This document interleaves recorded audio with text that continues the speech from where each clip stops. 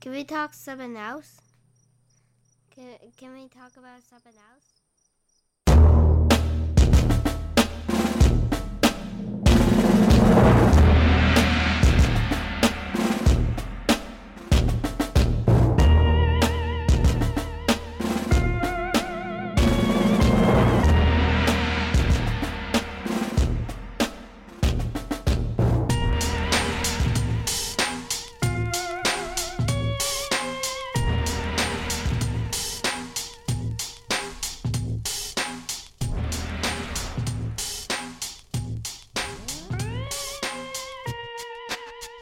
Hello,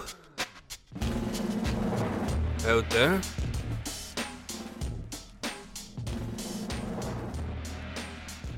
The dream.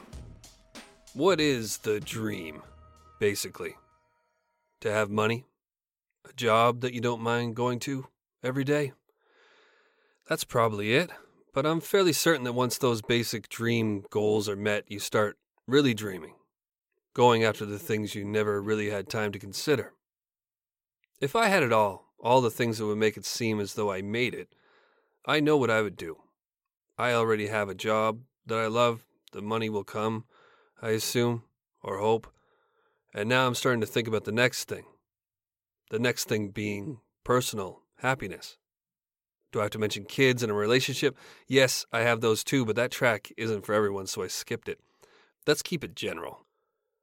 You hear it all the time, that money can't buy you happiness, and only those with money and who are unhappy can confirm this, but I assume that once you're sitting pretty, it likely feels like you've reached the top of a mountain. And for anyone who's accomplished such a feat, you'll know that once you sit up top and celebrate for a bit, you start to think about having to head back down. And the all-encompassing thought at that point likely is, how do I continue? What can I do next that will give me that rush I had on the climb up? Because slowly making my way back down this mountain and back to a normal life is depressing as hell. Depressing enough to walk straight up a ledge and take the speedy way down. Right on top of my fucking head. If you do things right, once you conquer a mountain, you then begin to build your own. One that you can offer others the option of climbing and earn rewards of which you both now benefit. That's the business side. But the personal side gets pretty interesting for some of us. Once we reach the top, we start looking around at the world of which is now our oyster and feel like a king.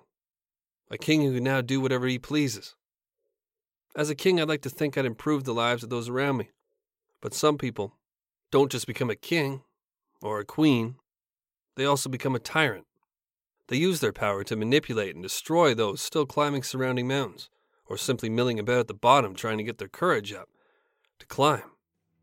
This episode's subject was one such tyrant, a mild-mannered, self-made man who, once he finally climbed his mountain, started inviting representations of his true self to the top, where he then destroyed them, and may have even created a vacuum beyond this world, where he continues his rule as a demon. Welcome to Dark Topic. I'm your host, Jack Luna. This is episode 22, Herb Baumeister.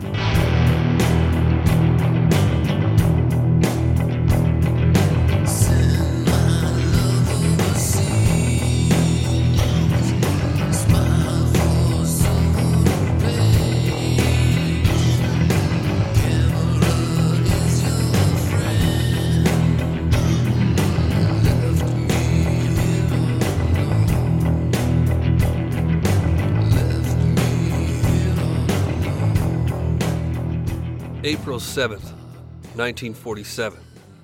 Herbert Richard Baumeister is born in Butler, Tarkington, Indianapolis, a middle-class neighborhood. His father, Herbert Sr., was an anesthesiologist. Fuck me, I can't say that word. Anesthesiologist. His mother, Elizabeth, was a housewife. Herb Jr. was their first child of an eventual four. As the family grew and Herb's father continued his medical profession, the brood eventually moved to Washington Township, an upper-class neighborhood in Indianapolis. By all accounts, it was a good start for young Herb Baumeister Jr. Herb was a tall, gangly, baby-faced kid, known to be a harmless jokester until he entered his teens, when he began to stand out for all the wrong reasons. Earlier, he had been very popular and the class clown. After puberty, his jokes became socially unacceptable, and he was soon considered an outcast. However, Herb was not a lonely introvert. He was an extrovert and did not stop inflicting his company on others. This made him stand out much more than your average socially inept teenager. He shared all his strange thoughts and behaviors with others. One time when he was hanging out with some boys, he started musing about drinking urine. Would it taste better cold or hot? He then chased the boys around, begging them to have a drink. They laughed it off as a joke, but they soon stopped giggling when he pulled out his penis and started to piss on their shoes. This isn't a shocker to me personally. I was in school during the 90s where it was commonplace to fuck with people in disturbing ways, it seems. I had more than one can of beer handed to me that ended up containing piss. While using a urinal, I always had to watch my back and my shoes as my sadistic friends loved slamming people from behind while they took a leak. I even recall one of my old friends taking a shit in another companion's backpack. The worst thing that happened to me was sucking deep from a bottle that I was told contained recently brewed hash smoke, but had actually been, it was a combusted, bloody scab from a friend of mine's knee. Harmless stuff. Herb was just ahead of his time, in my opinion, with this jackass-style behavior. We'll see if it gets any worse. The high school Herb went to revolved around the sports teams, and Herb, who was not athletic, kept trying to join them, and usually failed. He never sought out cliques other than the ones comprised of the most popular kids. He was obsessed with the grotesque, macabre, and plain old disgusting. He made jokes that creeped people out. On multiple occasions, he was seen scooping up dead crows and hiding them in his bag. Those crows would later be found in his teacher's desk. Everyone knew Herb did it, but it was not proven, and he was a wealthy teen with respectable parents, so was often let off the hook. However, finally there was an incident that made the school report his behavior to his parents. Herb had taken his urination games to the next level and pissed all over his teacher's desk. His parents were called in, and in return for their promise to seek professional help for their son, Herb was allowed to return to school. However, it seems that his father used contacts with other doctors to ensure that Herb received a cascade of referrals, which never led to a psychiatric diagnosis or treatment. Herb's parents were likely worried about the stigma that accompanied mental illness in those times, much more so than now. Or they could have been justifiably wary of subjecting their son to that period's mental health treatments. Baumeister finished high school, an outcast, but doing academically well enough. But socially, he was completely isolated due to the rumors about all of his odd behaviors. 1965. Herb starts his freshman year at Indiana University, but drops out after one semester. He had likely hoped this would be his chance to finally fit in socially. His reputation back home would not have followed him this far, he was hoping. However, what many fail to realize, including Herb, is that you can't leave your past behind if you take it with you. Herb continued to behave strangely and was immediately recognized by other students as one of those guys. One of those guys being the type who never go back to the drawing board. They keep expecting the world to change in order to suit them. He quit after the first semester, likely because of his feelings of isolation. Herb moved back in with his parents. His father was upset and disappointed in his son, but soon started pulling strings and secured Herb an entry-level position as a copy boy in a local newspaper, the Indianapolis Star. Herb threw himself into this job, determined to impress the higher-ups and make his way up the ladder and eventually prove himself to his father. He always dressed in suits for work, tried too hard to network, and again made strange jokes that turned off those he interacted with. These jokes usually included odd references to states of body decomposition, of which he was obsessed. He was overly sycophantic, attempting to ingratiate himself by offering favors, but he was too weird for that to work. His sole half-hearted defender was Donna Gray, an executive in the advertising department. On one occasion, he overheard Donna and his office friends talking about going to the Indiana football game.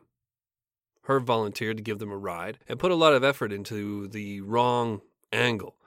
He arrived to pick them up wearing a chauffeur's hat and driving a hearse he had procured specially, using his dad's hospital connections. Donna was embarrassed. Herb realized he was not getting the praise and admiration he wanted, and he quit. Again. His father was furious, and Herb, to please him, agreed to give university another shot. This time, he would, to start, enroll in just one course to prove to his father he could finish what he started. Herb chose the course anatomy. This pleased his father, who thought Herb was starting on the path to follow him as a doctor. In reality, Herb took the class because he was interested in corpses. Corpses he imagined would be laid out on every table, just waiting for him to do with, as he pleased. Shove a pencil in an eye, sink a finger deep into an ear canal perhaps. Turned out it was just a theoretical class with books. He was disappointed, but still took it. 1967. Herb begins his studies. He had free time and a reason to be in Indianapolis, so he followed his heart and found himself dipping his toes into the local gay scene. He attended drag shows at clubs and was around often enough that he started making friends. This is a world of which you might be surprised to know, or maybe not, that I was witness to in the late 90s. Not in Indianapolis, but in Toronto, Canada. I bring this up only to lend a little color to what is a major twist in Herb's story here. I'm not a homosexual, even bi. I've been described by gay friends of mine as the straightest person you'll ever meet. But I'm a sucker for the world Herb's story has just thrown us into. A world that's full of people who have come to terms with who they truly are, and almost always, especially back then, at a price. The price of being shunned by your family in many cases.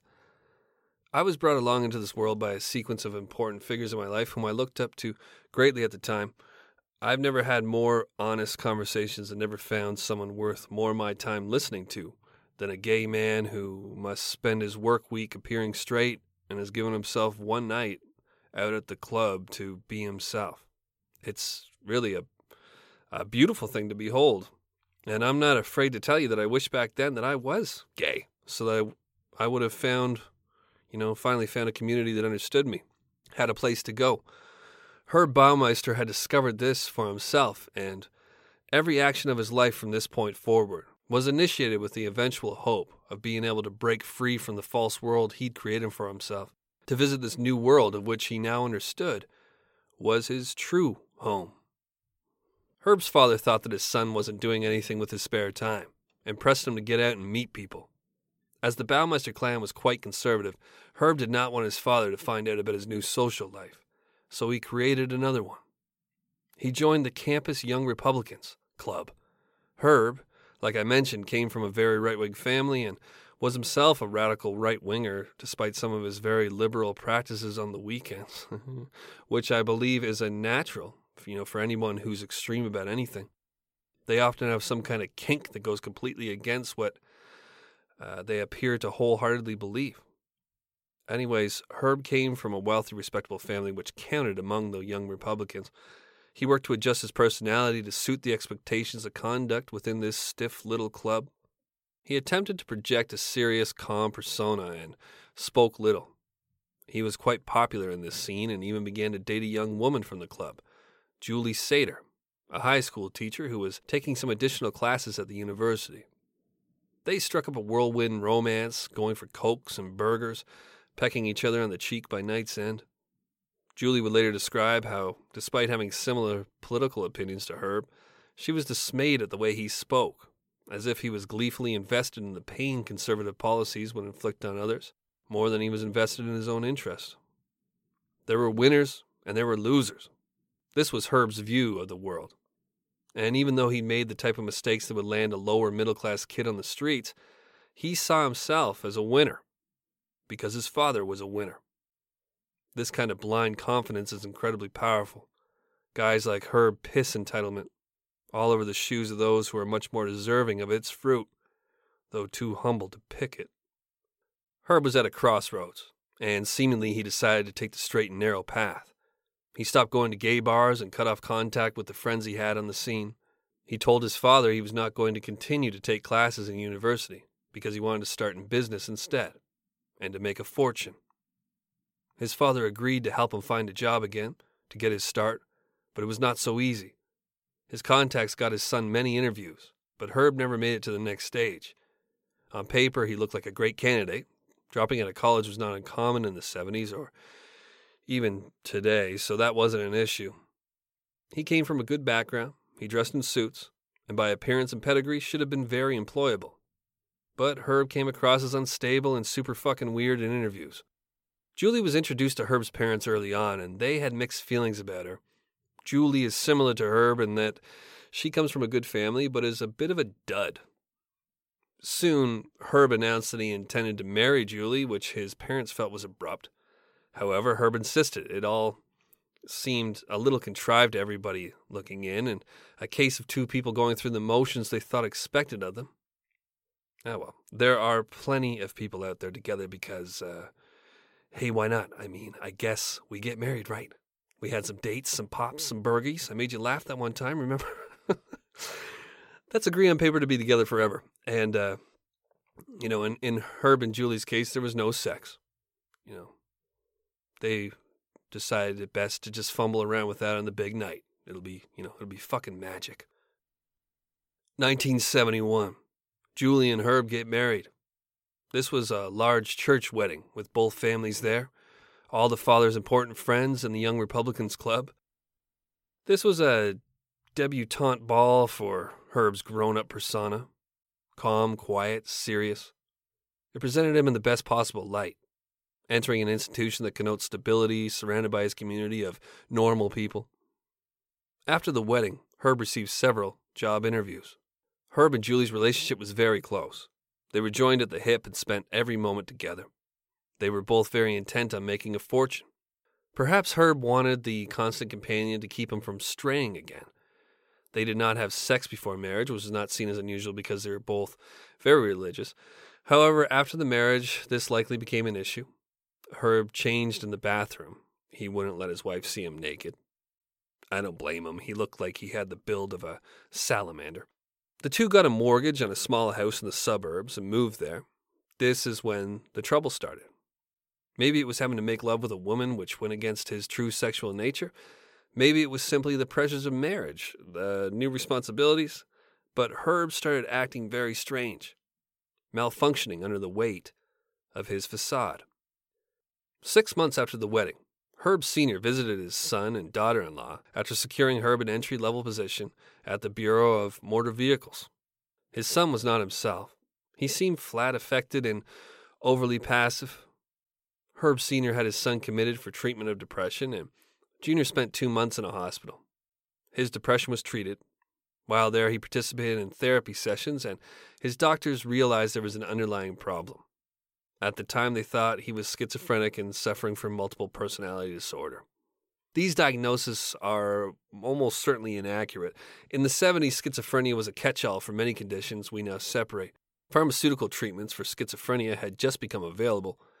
Multiple personality disorder was a fad in the 70s, later discredited completely, and the correct consensus is that while it exists, it is exceedingly rare, as in a handful of confirmed cases in medical history. What the doctors possibly noticed as a red flag about Herb was his ability to compartmentalize and disassociate, almost at will.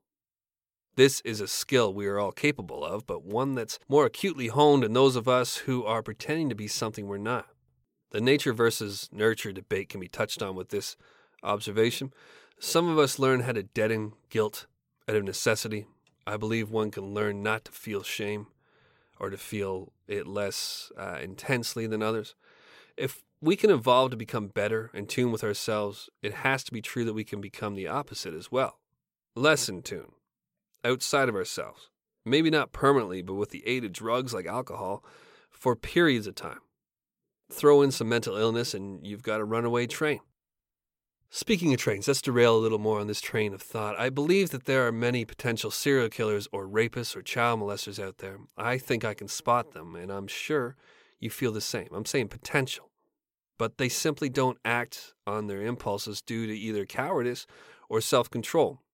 An unpopular or uncomfortable thought I've at times almost shared is that killing or stealing or doing anything illegal takes a perverse kind of courage. Many of us live very safe. And the reason is that we're scared of the repercussions of acting out on our impulses. That's why we have laws in place. That's what they're fucking meant to do. But just recall anyone that you've ever met who claims that they do something outlandish under the right set of circumstances. They're everywhere, these blowhards. My experience with people like that is that, They claim they rob a bank or kill someone in revenge if their lives presented an opportunity, but I know they'd never do it because they've spoken it. That's how they vented it. They're venting a desire that they'll never fulfill. The ones that will do it, usually, they'll never say a word. They just act. And that ability to act is rare. Those of us willing to go for it are celebrated for our bravery when it's a positive act and chastised for the negative. But it doesn't change the fact that both roads are brave ones to head down, well, risky ones that take a scary type of courage, in my opinion. Herb never received treatment because his father came and rescued him. He found the depression gone in his son and did not believe he was crazy, so he signed him out. It has been theorized that the diagnosis of multiple personality disorder and schizophrenia helped Herb Baumeister make sense of his own psyche, and this explains why he was better when he returned home. Possibly he took care of any guilt or shame he was feeling for his fantasies and urges, since now it was not his fault, because he was sick. It's not his fault that he likes looking at shit that's dead. It's not his fault that he's a homosexual. When he returned home, he started going to gay bars again. He was no longer quiet and passive, but began to be assertive and even controlling. But Julie liked this better than when he was depressed. He told her he would be spending more time alone from now on, taking long drives and thinking. She accepted this. The job at the BMV was still waiting for him, and he immersed himself in his work. 1972. At the BMV, Herb distinguished himself as a good worker with an exceptional eye for details, which likely served him well later as a serial killer. He behaved in an overbearing way, dressing down his peers for small mistakes, abusing his power. However, management liked him because he was a good worker and a bit of an asshole, which, let's be honest, is management material. A style of it, at least, that gets the job done. In the eyes of upper management. On the lower level, it's best just to be fucking, a good guy and lead by example, but whatever works, I guess. At some point during the first few years at the BMV, Herb's love of strange jokes returned, and he sent office mates a Christmas card with a picture of him and another man in drag. His fellow employees began to gossip that Herb was gay and a pervert. This probably set back his eventual promotion. Several years. Regardless, the true nature of Herb Baumeister was beginning to surface. All right, everybody, Zippix toothpicks. This is something that I use all the time. So this episode is brought to you by Zippix nicotine toothpicks. Zippix brings you a totally satisfying, convenient, and great-tasting way to curb your nicotine cravings. Now you can get your nicotine fix anytime, anywhere without having to rely on smoking or vaping. Zippix toothpicks give you an easier, better, and more discreet way to get your fix. They're available in 6 great long-lasting flavors, and they have options in 2 milligrams and 3 milligrams of nicotine. Zippix are perfect for flights, sporting events, restaurants, podcasting, literally anywhere that you smoke or vape, where that's banned. They're also one of the most cost-effective nicotine products on the market. Zippix also offers caffeine and B12 infused toothpicks if you're not a nicotine user, or if you're trying to get away from your nicotine habit. Zippix have already helped tens of thousands of customers, including myself, to get their nicotine fix without needing to inhale smoke or vape oils. Make your lungs happy and try Zippix nicotine-infused toothpicks. So ditch the cigarettes, ditch the vape, and get some nicotine-infused toothpicks at zippixtoothpicks.com today. Get 10% off your first order by using the code DARKTOPIC at checkout. Your lungs will be glad you did. Must be 21 years of age or older to order. Warning, nicotine is an addictive chemical. Zip more, smoke less with Zippix nicotine toothpicks. All right, everybody, Badlands food. I've been thinking about getting a dog. With my little family, we're about to introduce a dog, I believe, at some point here, and I have an interest in how we're going to be treating said dog. And it occurs to me, that many dogs suffer from health issues. And with Badlands Food, actress Katherine Heigl, who's helped save over 16,000 dogs through her foundation, says she's seeing more issues with dogs' joints, odors, and health than ever before. And after doing a ton of research, she feels there's one place we can look to improve any dog's health. She's looking at their food. What she discovered is that the way many dog foods are made can actually create toxins that could be wrecking our dog's health, and this is true even for many premium brands. Fortunately, she found that by just adding a few special superfoods to her dog's food, she saw huge transformations in their health. She's made a 20-minute video explaining step by step how anyone could do the same thing to see incredible changes in their dog's health. It caught my attention, and as I'm about to get a dog, I think that I'm going to use this service, so I thought I'd share it with the audience as well. I know many of you have dogs. If you want to keep your dog healthy and happy, go to badlandsfood.com/darktopic and watch Catherine's video right now. Again, that's badlandsfood.com/darktopic to check it out. badlandsfood.com. 1979. Julie and Herb welcome their first child, a girl. Herb is a doting father who spends lots of time with his kids. Unlike his own distant father, Herb is hands-on. When he can get away, he picks up male prostitutes and, based on several police complaints, sometimes roughs them up. He does not have any social contact with gay men or behave as a gay man other than what occurs at the bars and in the privacy of his vehicle, after rescuing a young man off the highway. In 1980, the first known victim of the I-70 Strangler is discovered by the roadside. Herb Baumeister was almost certainly the I-70 Strangler. He was also putatively connected with a spree murderer known as the I-70 Killer. I'll get to more of these unidentified serial killers shortly, but for our purposes, or at least mine in telling this tale, we will continue to learn about the Herb Baumeister we know for certain. Just keep in mind that as I continue here, there are bodies piling up alongside the interstate, of which Mr. Baumeister frequently traveled. Herb is eventually promoted at the DMV after managing to behave like a half-normal human being for a stretch. His strange ways are being exercised on the young men being found naked and strangled out in the world, perhaps. He and Julie have 2 more kids, the second a boy and the last child, a girl, is born in 1984, and the couple are very happy with the life they've built, though the flames of passion are snuffed after they decide procreating season has ended.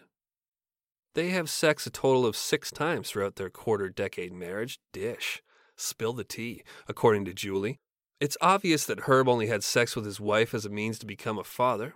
When the mood strikes Herb, he's more likely to strap a bag over his face and furiously masturbate in the washroom than grab Julie by the hips at the kitchen sink. Julie leaves her job as a teacher to stay home Julie leaves her job as a teacher to stay home full time. Herb has 3 kids now, has less me time, and is having trouble at work. His critical, abrasive demeanor with underlings does not translate well to his relationship with his supervisor. He is seen as odd for many reasons, one being that he keeps a cake in his desk drawer of which he observes daily, fascinated by its deterioration. Herb falls back on an old strategy for relieving stress and begins to secretly piss in and on his boss's desk. This goes on for months, but unlike what happened at school, they'd need proof to fire him. He's the prime suspect. So much so that people thought it couldn't be him because it was too obvious. In 1985, Herb is finally busted after being spotted leaving the scene of another rage-venting session, pissing on desks.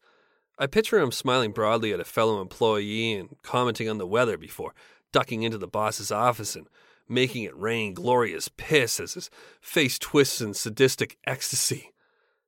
Herb is retroactively linked to the months-long urine-soaked desk situation. Although he was not caught with his dick literally in his hand, he leaves quietly, and in return his pissing habit is not made public. Julie has to go back to work as a result. Herb's father was out of contacts of which could help his son, so Herb was on his own. On occasion, Herb secures short-time sales positions that require him to travel frequently, and the bodies by the road begin to bloom. The rest of the time, he is taking care of the kids. He is good at that. So good that he has free time, which he begins to spend in gay bars. He also increases his drinking, MGD being his drink of choice, a brand of which appears to sponsor the deaths caused by the I-70 Strangler, crumpled cans of it often dotting the roadside, leading away from the bodies. September 1985. Herb is involved in a hit-and-run accident while under the influence, but is let go with a slap on the hand. An incident that bolsters his confidence and lends to a belief that his internal evil is invisible to all. He increases his already heavy drinking to deal with his demons at this time, but also begins using cocaine to help bring them out. By the end of the year, tired of travel jobs, he asks his father again to help him gain employment. The only job available is an entry-level position at a thrift shop. Herb hates the job, but he persists and learns the thrift business. He is inspired by the potential profits of which he feels his current employers are not realizing. March 1986. Herb is charged with stealing a friend's car and conspiracy to commit theft, but again is let go, likely due to the silver spoon that's always dangling from his pouty lips. 1987, Herb Sr. passes away, a momentous occasion in any man's life, especially for Herb, who tried and failed to prove himself to his successful father again and again. Days after the funeral, Herb tells Julie of his vision for their own thrift store. In 1988, after having secured a $4,000 loan from his mother, Herb and Julie opened their first thrift shop, Save-A-Lot, and it hits the ground running. The secret to the store's success was that it was very clean and organized, well lit, and the quality control was superb, so all the items were good. Within a year, the store was doing so well that they opened another. Within 3 years, they were rich and moved to their dream home. Ironically, Herb had finally met the goal he had set out to achieve, but the intended audience, his father, was no longer there to grant approval. 1991. The family moved to Fox Hollow Farm, an 18-acre horse ranch featuring a Tudor-style mansion with an indoor pool and a guest house. Fox Hollow Farm is located in Westfield District, Hamilton County, the wealthiest county in Indiana and about 20 miles away from Indianapolis. The Baumeisters were from good stock, successful, and respected. However, working side by side induced stress into their relationship. Herb berated Julie at work and they fought a lot, but they kept this a secret. At home, they spent a lot of time together, tending to their new property, Julie trimming the hedges and thinking of the summer to come, and all the fun to be had with the kids at the cottage. Herb mowing the lawn and daydreaming of strangling men whom he has ordered to masturbate, their hands soon moving from their task to hesitantly reach up for their throats, where the hose is beginning to sink deeper into their windpipe, the world swimming away, their tongues protruding, eyes bulging, maybe even ejaculating as they die.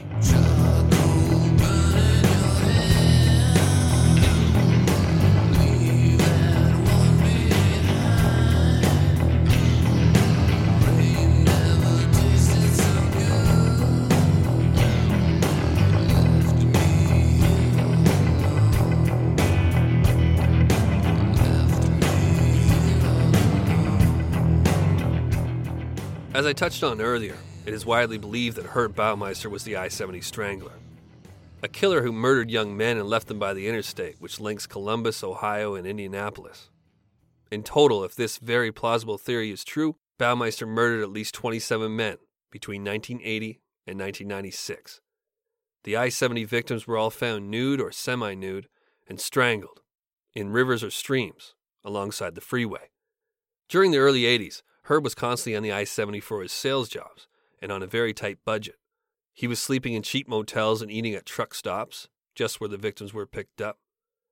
Receipts would later show that Baumeister had been traveling up and down the I-70 at the right range of times for both murder sprees of the I-70 Strangler and the I-70 Killer, of which we'll get to. There was a forensic sketch made of the I-70 Strangler based on a witness description. A witness who believed they'd seen a young man who wound up dead getting into a vehicle with an odd, out-of-place Mormon-type looking dude. This sketch looks a lot like Baumeister. Moreover, an eyewitness identified Baumeister as the man he saw leaving a bar in 1983 with Michael Riley, later found murdered, most certainly by the I-70 Strangler. Bodies were discovered on the interstate from 1980 until 1991.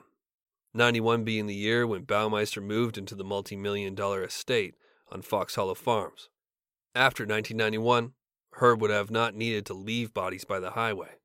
He can get rid of them in the forest around his new dream home. Or so the theory goes.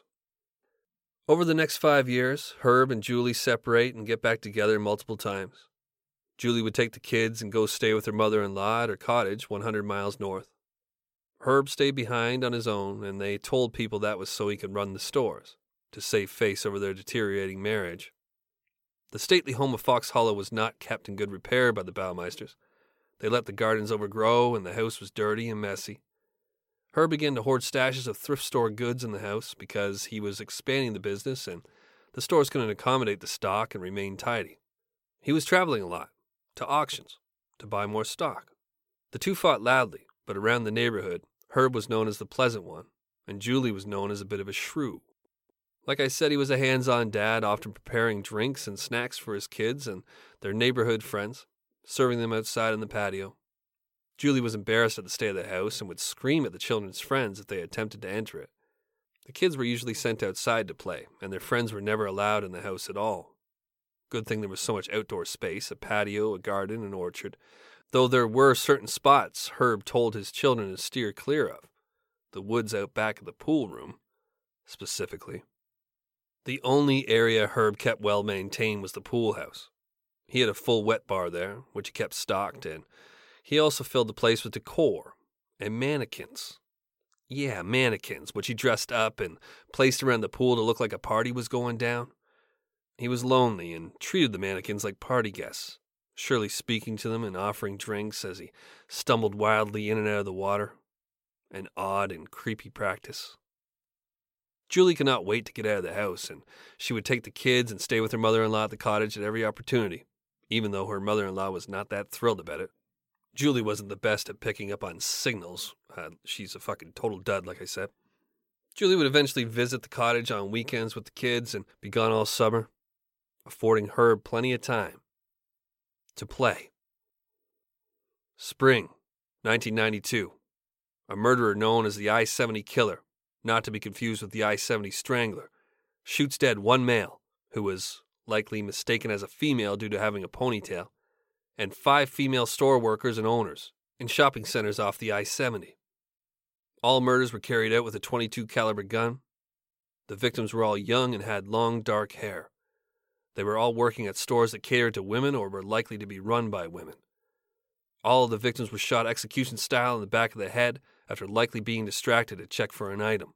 There were no signs of sexual assault, but the killer did attempt to make the murders appear to be sexually driven by pulling down the pants of at least one victim. These were supremely impersonal murders.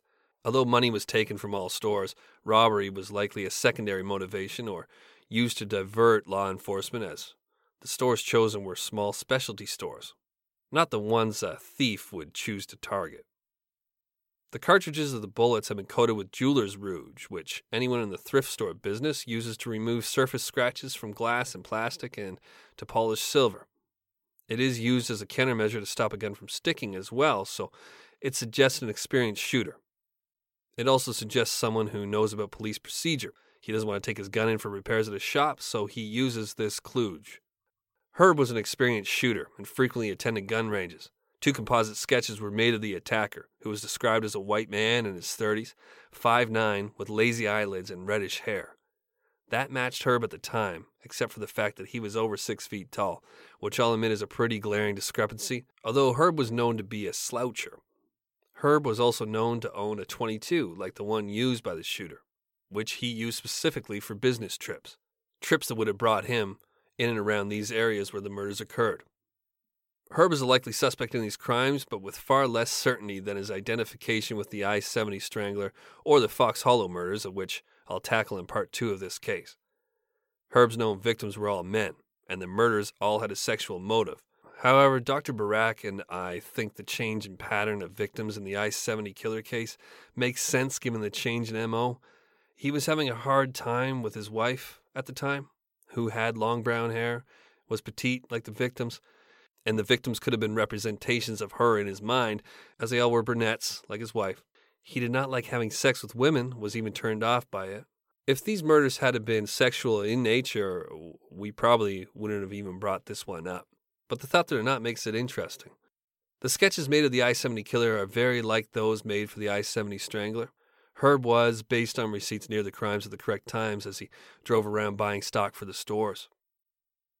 The I-70 Killer has never been identified. I'm not saying it was Herb Baumeister. Although he appears to be a half-decent suspect outside the fact that he was about 6'3", and the shooter has been thought to be much shorter. Of course, like I said, Herb was known to slouch horribly. So, maybe. Regardless, the strangling and dumping murders of the I-70 Strangler and the impersonal shooting deaths of store clerks by the I-70 Killer cease around the time that the Baumeisters move into the residence on Fox Hollow Farms. Perhaps Herb is ready to settle into a more secluded method of murder. He now has a place at which he can bring his prospective victims and dispatch them in a much more private way. It's a fascinating case, the case of Herb Baumeister, a family man who very likely killed prolifically on his side, without notice, for decades.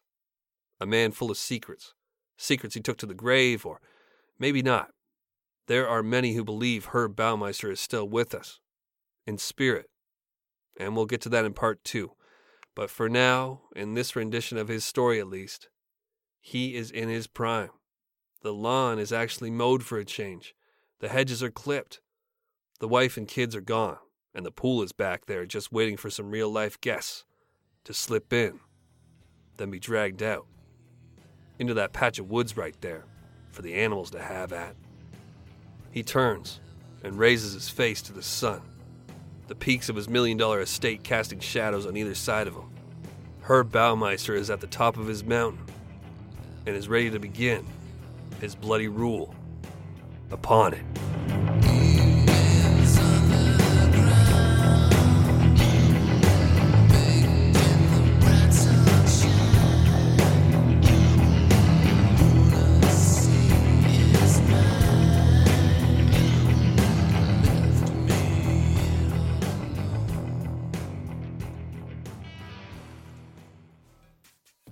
Dark Topic is an 1159 media production.